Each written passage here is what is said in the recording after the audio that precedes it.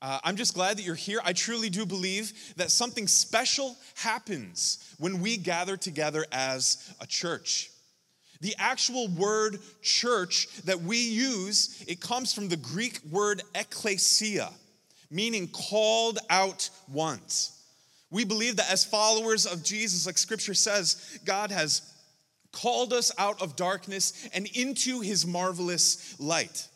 So now we, as a collection of called out ones, we have been sent out, right? That's what we call the Great Commission. We've been sent out with a purpose. So man, I just love the church. I love the gathered church like what we're doing here. I love the scattered church. It's a beautiful thing to come together and to be able to worship God together for who he is, what he has done, and what we believe in faith that he will do. And I'm just glad that we get to be a part of it together. Amen. So this week, we are wrapping up our latest series. Like Andrew already said, we're wrapping up our series, Rethink Religion. It is no secret to any of us that many people have had bad experiences with institutionalized religion. And really, now more than ever, there is a need for new life-giving churches because people are leaving the faith at an alarming rate. I think I read a statistic that 1 out of 3 Americans identifies as a nun, meaning just no religious affiliation, not spiritual in any capacity. And that has changed drastically over the years. More often than not, people are not leaving the church because God is too loving or they've experienced too much forgiveness, right? They're leaving the faith because of hurt they've experienced at the hands of other people, or maybe abuse, or even simple misconceptions about their faith. So over the past few weeks, what we have been doing is we've looked at a couple different misunderstandings that people have, and what we're doing is we're challenging ourselves to rethink religion, to rethink our faith. First of all, the thing that we talked about, first and foremost, is that the God of the Bible is, in fact, who he says that he is. He is not a distant, detached, removed from our lives kind of God. He is a God that wants to be known. We believe that the all-powerful, infinite creator of the universe has revealed himself through the person of Jesus Christ, through his scripture and through his Holy Spirit. Secondly, we talked about the fact that Christianity is not just a collection of pointless rules and regulations and restrictions that eliminate any source of fun from our lives. We talked about how the commands that we find within the pages of Scripture, honestly, sometimes difficult to deal with. What they do is they uncover this new way of living, this better way of living that God has for us, that begins to unlock this thriving, fulfilling life that we never could have imagined otherwise. Last week, what we did is we talked about how the work of ministry is not necessarily left up to the quote-unquote professionals. There's not some sort of wall or distinction that happens here between the pastors or the worship leaders and the laity, right? Clergy and laity. No, all of us have a purpose to fulfill. That you do not need to move overseas. You don't even have to go back to Bible college. And those things are great, and I would love it if you chose to do that. But you can unlock your God-given purpose right now in the present. As we begin to walk in the freedom that Christ fought for, he begins to reveal to us our purpose and how we can bring him glory through the gifts that he has given us. That we can live a fulfilling life of purpose right where we are at. Even at the job we might kind of hate. Even with the family that might kind of annoy us. You know what I'm talking about? Sometimes we want our purpose to be over there so we can get away from where we are. God's like, no, I want you right where you are at. This week, what we're doing, we're wrapping up these series and kind of a culmination of all of these things. I believe That as a person comes to know God, as they come to find and experience true, lasting, life-giving freedom, and they unlock their God-given purpose that he has for each of us, they cannot help but live a life that makes a difference. And that's what we want to talk about this week, what it means to make a difference. One of the passages that we're going to be centered on this morning is found in Matthew chapter 5, beginning in verse 13. I'm going to read through verse 16. If you don't have your Bible, that's okay. It'll be up on the screen behind me. If you want a Bible, I want to give you one. So please, if you want a Bible, please let us know. Wave your hand. Colin in the back can throw a Bible at you. Right? Has anybody ever seen that restaurant that, like, when you want more bread at your table, you just raise your hand and they throw it across? Anybody know what I'm talking about? Yeah, right. Can that be everywhere? That, like, anytime I want bread, I just raise my hand? That's incredible, incredible. We're going to do that with Bibles. Yeah, the bread of life. There we go. All right, Matthew chapter 5 says this. This is Jesus speaking. He says, "You are the salt of the earth. But if salt has lost its taste, how shall its saltiness be restored? It is no longer good for anything except to be thrown out and trampled under people's feet." Then Jesus continues saying, "You are the light of the world. A city set on a hill cannot be hidden. Nor do people light a lamp and put it under a basket, but on a stand, and it gives light to all of the house. In the same way, let your light shine before others, so that they may see your good works and give glory to your Father who is in heaven." Amen. Jesus, we worship you this morning. God, we pause for a moment and we reflect that this indeed, in fact, is a holy moment, that your presence is here in our midst. So God, we yield to you. We yield to the work that you desire to do within our hearts. God, clear us of any sort of predetermined agenda for this morning other than to just give you glory and to worship you for who you are. So Jesus, we thank you that you lovingly and intentionally choose to work through broken people like us. We thank you for the high honor it is to serve as your hands and as your feet. So Holy Spirit, we ask that you would work within our hearts, that you would transform us from the inside out, that you would enable our light to shine before others so that when they see the things that we do, they will give you glory. God, we pray all of this in the precious name of Jesus. Amen. All right, I have a wildly embarrassing photo to show you. I can hear the wave of judgment that just swept through this place. Guys, this is a safe space, okay? I'm being vulnerable showing this to you.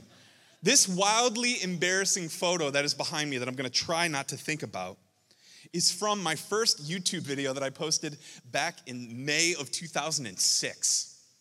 Woo! So if you remember, this is when, so don't look for the video. It's hidden, don't worry. You can't find it anymore. This is when social media was in its infancy. This is when MySpace was the place to be, right? Hey, am I on your top 8? No? What happened? I thought we were good. This is when Facebook required a college email to log into. You see, the internet was just like the Wild West back then, for those of us that remember it. There was no such thing as social media influencers. There was no such thing as like subscriber counts or channel analytics, right? There was just like MapQuest and Ask Jeeves and Smarter Child on AOL. These are deep cuts for some of you. I'm unlocking a part of you haven't thought about in a while. But over the past few years, in the explosion of social media, something really interesting has happened. In conversations with school-aged children, I've seen this happen a couple different times when you begin to ask them what they want to do, what their dreams and aspirations are when they grow up. You start to get some different answers than maybe you used to. It used to be, when I grow up, I want to be a firefighter. When I grow up, I want to be a doctor. Or in my son's case, I think he wants to grow up to be a duck, or I don't know. I haven't gotten a straight answer out of him yet. But now when you begin to ask kids, what do you want to be? You start to get answers like, I want to be a YouTuber. I want to be a famous Twitch streamer. I actually was a part of a career day a couple years ago. I went representing the world of worship ministry. Hey, maybe part of your career can be serving in worship ministry. And I was just like, don't do it. Don't do it. No, I'm just kidding. But part of the career fair, there was a person there that was a professional streamer. Like a valid career choice for these kids. I don't know if you have seen this happen, but I actually know a couple kids personally who have started their own YouTube channels, like reviewing toys. We have some neighbor kids down the street that love playing with our son every single day when he gets home from daycare. And they love slime videos. So every single time, I'm just like, hey, keep the slime away from his hair.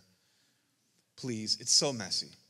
But it's super cute to hear them say different things like, hey, YouTube, don't forget to smash that like button. It's just wild to me that kids these days are growing up with a deep desire to be influencers. Something that we really knew nothing about or couldn't really define what that was even just a few years ago. However, we can really quickly begin to see the dark side of this desire. That somehow if your life is not producing content, right? That's what you would call it. If your life is not producing content, then somehow your life is not a life worth sharing. That means that nobody cares. It's not valuable. No, if nobody is paying attention, that means that you don't matter and you will never make a difference. Do you see how all of a sudden this begins to connect in some really potentially negative ways? I believe that this stems from our deep desire as humans to feel needed and known and to feel seen and to feel significant. And while some of you might have maybe a few more Instagram followers than others, or maybe you've even been TikTok famous for a few days, most of us have kind of lived in this tension and have experienced what it means to just watch from a distance the highlight reels of other people's lives. The carefully curated highlight reels where they seem to somehow have more money, more free time, more friends, and more influence than we could ever dream of having. It can really start to make you feel like you're less than. Anybody know what I'm talking about? I'm like, it's not a good feeling. It's not something that we talk about a lot. It can start to feel like the value of our identity is found in our ability to influence others. If I don't have a following, if I am not making a quote-unquote difference, I'm less valuable. My valuability as a person, as a child of God, is found in my visibility.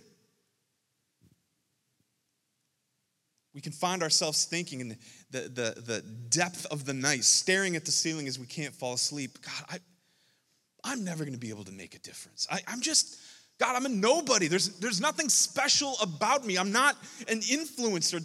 This world is just so messed up anyway. What's the point? God, I'm never going to be able to change anything anyway. This morning, I need you to know that your very identity as a child of God, as a follower of Jesus, it carries with it a supernatural ability to impact and influence the world around us for eternity. Do you see the weight of what I'm saying? That the Christian experience is not just one that is lived in us, it is an experience that is lived in us and through us. So hear me out that our identity is not found in our influence. Our influence comes from our identity. I'm going to say that one more time. Our identity, who we are, is not found in our ability to somehow influence others or gain followers or make a difference just for the sake of doing something and keeping busy. Our influence comes from our identity and who we are and who God has created us to be. So let's jump back into Scripture, into Matthew 5, and to begin to connect this to what Jesus is saying here. So in Matthew chapter 5, Jesus is speaking to the multitudes in what has come to be known as his famous Sermon on the Mount. Now in the following the first section known as the Beatitudes, Jesus makes bold statements regarding the nature of his followers. It should be up behind me. In verse 13 says, "You are the what? The salt of the earth." Yes, okay. The salt of the earth. Look, I even put a line under it. There we go. You are the salt of the earth. I am? What? But if salt has lost its taste, how shall its saltiness be restored? It is no longer good for anything but to be thrown out and trampled under people's feet. Or we know in Syracuse, put on the roads to melt the snow. Here Jesus draws a direct comparison to salt of all things. You are salt. What? Why is Jesus saying this? Well, in those times, we need to know that salt was an incredibly valuable and important resource. In fact, salt was oftentimes used as currency or payment for certain jobs. Hence the term, if somebody failed to live up to their standards, they were not worth their salt. Even our English word for salary just means salt money. So salt is a big deal. We can actually see it in the history of our city, Syracuse, the salt city. It's something that we were known for. It was such a valuable resource that it literally changed the landscape of the city that we live in. Before modern refrigeration or in places that didn't have access to ice or cold weather, salt was used primarily to preserve meats and other perishable foods. I know that you know this, but salt not only seasons food, right? For us white people in the building, it's the only seasoning we've ever known in our entire life, right? Salt? What else is there? I put salt on it. It should be good, right? Just kidding. I'm putting myself on blast there, right? I got noodles, some salt. That's it, right? Some butter.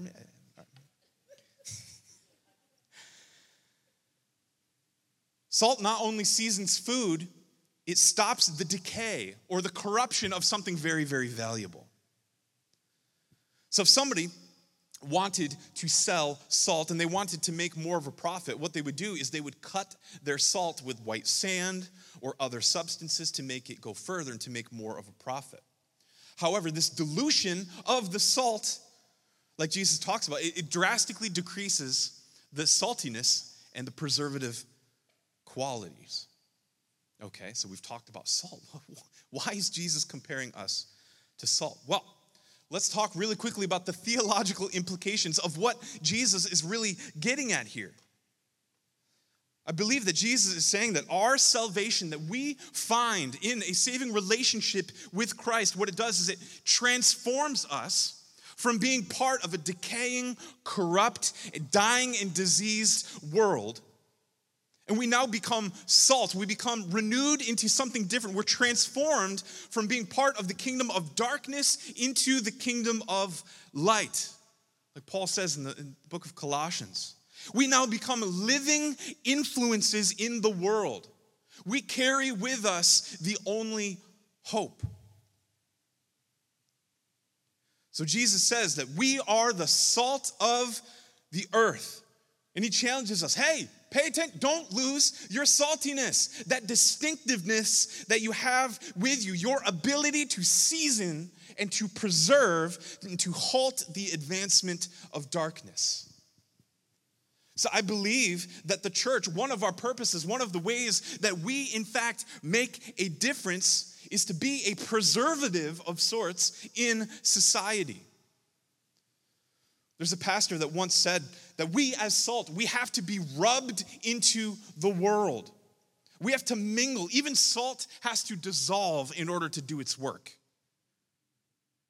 He continues to say that the whole world is like a rotting, putrefying, relentlessly deteriorating carcass. Ooh, wow. And we, as the church, as salt, are the only moral, spiritual disinfectant. We must influence the world and not be influenced by it. There is a sense in which this is a quiet witness. The power of the influence of a godly, righteous, virtuous life in your family, in your neighborhood, at your job, and your school. The power of our influence holds back the corruption to some degree. So do you kind of get what Jesus is saying here? You are the salt of the earth. In your very identity and who I have created you to be as a new creation, you hold with you the ability to preserve, to help defend from the advancement of the kingdom of darkness and evil in the world. So think of it kind of from a defensive perspective, right? But Jesus didn't stop there. He said, you are the light of the world. A city set on a hill cannot be hidden, nor do people light a lamp and put it under a basket, but on a stand, and it gives light to all in the house. So here we need to understand that we, as followers of Jesus, we need to be more than just salt. We need to be light. Whereas salt is kind of this preservative that prevents the advancement of decay, what does light do? Light boldly goes into darkness and illuminates those dark and forgotten places. So think of light on the offensive. That same pastor that I quoted before, he said, salt is somewhat hidden. Salt works quietly. Light works openly, visibly, shatters the darkness. But salt cannot change evil into good. Only light can do that. There's no believing person who has made another person righteous by influence or example. Sooner or later, the light of truth must shine. He says, example alone isn't going to change the sinner. Salt, in a sense, is negative. It slows corruption. But light is positive. It displays the truth. It delivers from corruption. So we are salt in our character and light in our message. Verse 16 says, in the same way, let your light shine before others, so that they may see your good works and give glory to your Father who is in heaven. So I have a couple points that I want to make, but before we go any further, we need to understand that this concept of making a difference is not just about making a difference for difference sake. It is about making a difference for the glory of God. Like Scripture says, when they see your good works, they do not give us a high five. They do not pat us on the back and say, hey, you guys are all right. You're invited to the cookout. No, it's to give God glory. So our identity, what it does, it enables influence that should immediately point other people to Jesus. Salt being our deeds, and then light being our words and the truth that we hold to. I have 3 different things that I want us to remember as we chew on this passage throughout the rest of the week. Number 1, we can't make a difference without being different.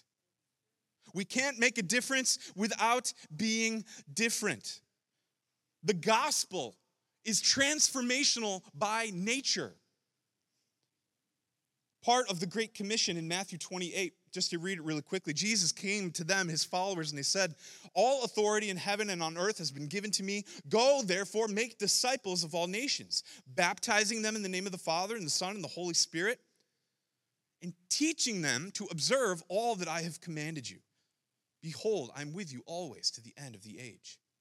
So right here in this challenge that Jesus gives to his followers, we can learn a couple different things. We need to make disciples. And what does that look like? Not just baptizing people, but teaching them to observe all that God has commanded us. Part of our identity is being renewed by Scripture. Romans 12, verse 2 says, do not be conformed to this world, but be transformed by the renewal of your mind, that by testing you might discern what the will of God is, what is good and acceptable and perfect. You see, church, we cannot change the world by being conformed to the world. In order to make a difference, we have to live differently. We cannot hope to make a difference by remaining the same. There's a beautiful verse in Scripture, Psalm 119, verse 18. I think I have it. Yeah, it says this, open my eyes that I may behold wondrous things out of your law. This is part of our faith, praying that God, open my eyes, change my heart, renew my mind, make me different so that I can make a difference. Conform me, Jesus, to your image. We can't make a difference without being different. Number two, we cannot make a difference without first depending on the Holy Spirit. We cannot make a difference without first depending on the Holy Spirit. At the end of the Gospels, as Jesus was wrapping up his time on earth, in Luke 24, he's giving this challenge just moments before he ascends into heaven. He says, behold, I am sending the promise of my Father upon you, but stay in the city until you are clothed with power from on high. Again, we read in the book of Acts, while staying with them, he ordered them, his followers, to not depart from Jerusalem, but to wait for the promise of the Father, which he said, you heard from me, for John baptized with water, but you will be baptized with the Holy Spirit not many days from now. How wild is this? The men that literally lived alongside of Jesus, that traveled with Jesus, that ate with Jesus, that laughed with Jesus, that cried with Jesus. They were told by him last minute, hey, you're not ready yet. What? If anybody is ready, it's got to be us. And Jesus said, no, you cannot do what I want you to do without the power of the Holy Spirit. He commanded them to wait. Literally, hey, don't go anywhere until you receive the power of the Holy Spirit. Church, we cannot dream of making a tangible difference unless we are desperately dependent on the Holy Spirit and his moving and his leading. Now, we can talk more about what that actually looks like at another time. There's a whole sermon series in what that looks like to live a life dependent on the Holy Spirit. But we cannot dream of making a difference unless we are desperately hungry for the presence of God. And number three, I believe that God can use your dreams to make a difference. Now, please hear me out. This does not mean that God bends to our will and that we tell God what we want to do and he says, yep, you got 2 more wishes left. No. This means that God has already brought you into certain places in your life that he wants to use you to make a difference.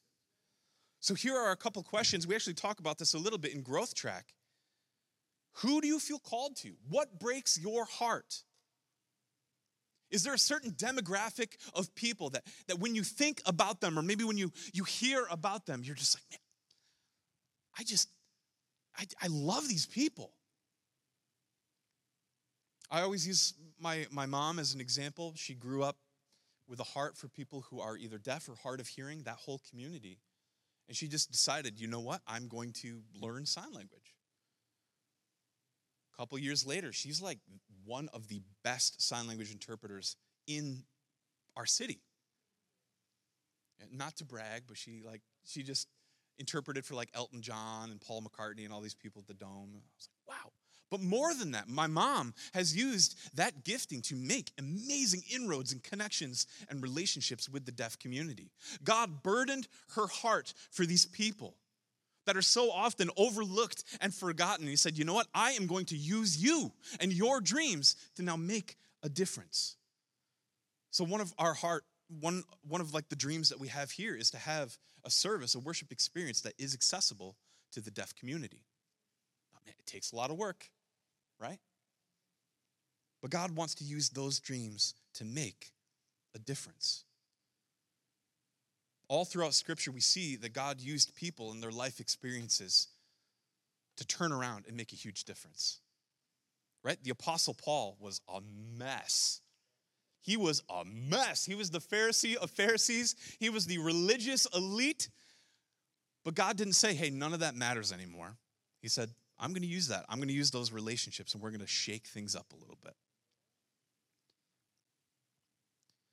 So I hope, church, I hope that you are now beginning to see all of this begin to come together. The past few weeks, and really our whole mission statement here at Thrive City Church. We do not want you to fall victim to just standing idly by and being lost in lifeless tradition or stale religion. We want you to experience what it means to have a life-giving, thriving relationship with Jesus. When we say that, we want you to experience a thriving life with Jesus. It means experiencing what it really means to know God.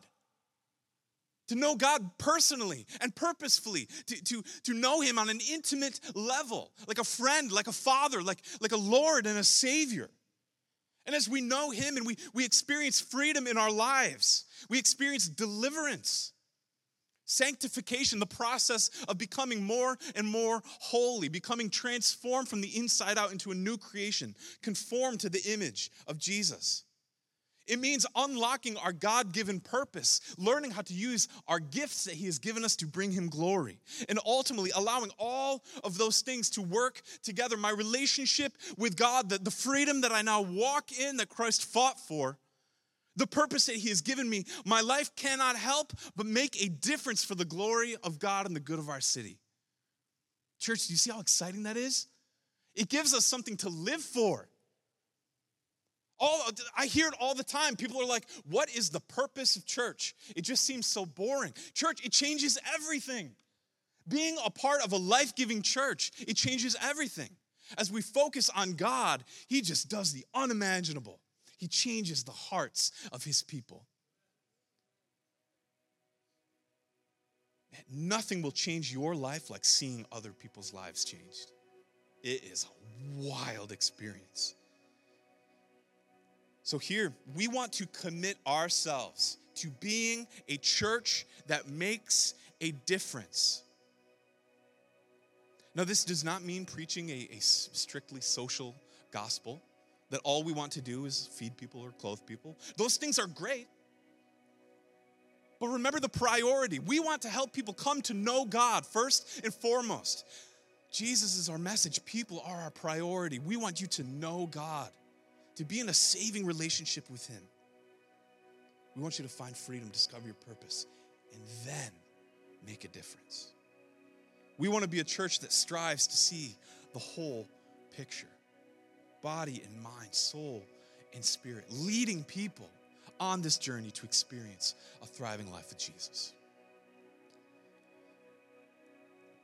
As we close our time together, we're going to sing one more song. And as we do, I just want us to take some time for some self-examination, right? You need to know, if you don't know this already, that it's actually okay if you don't sing during worship sometimes. If you don't raise your hands, those are all great things. And a lot of times it's kind of like our signal of yes, God, I'm engaged in what I'm saying. I believe what I'm saying. But sometimes God wants us to just stand still for a second, to examine the depths of our heart. God, what are you doing inside of me? What do I need to address? What do I need to change? God, where are you leading me?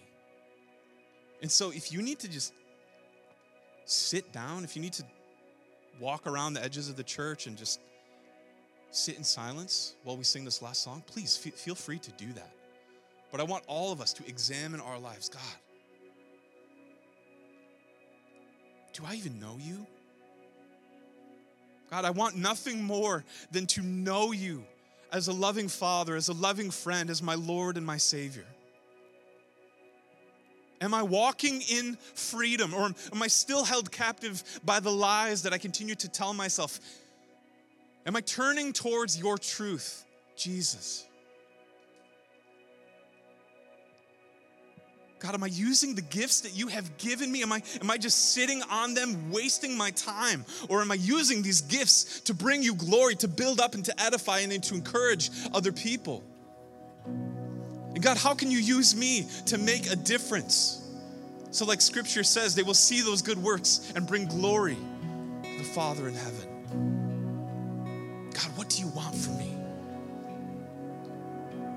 Jesus, we want nothing more than you in this place. More of your presence, more of your spirit. We yield to you this morning. God, we want to be a people, a called out people that live a faithful life of obedience where we can make a difference. We thank you, Jesus. Would you stand as we sing this together?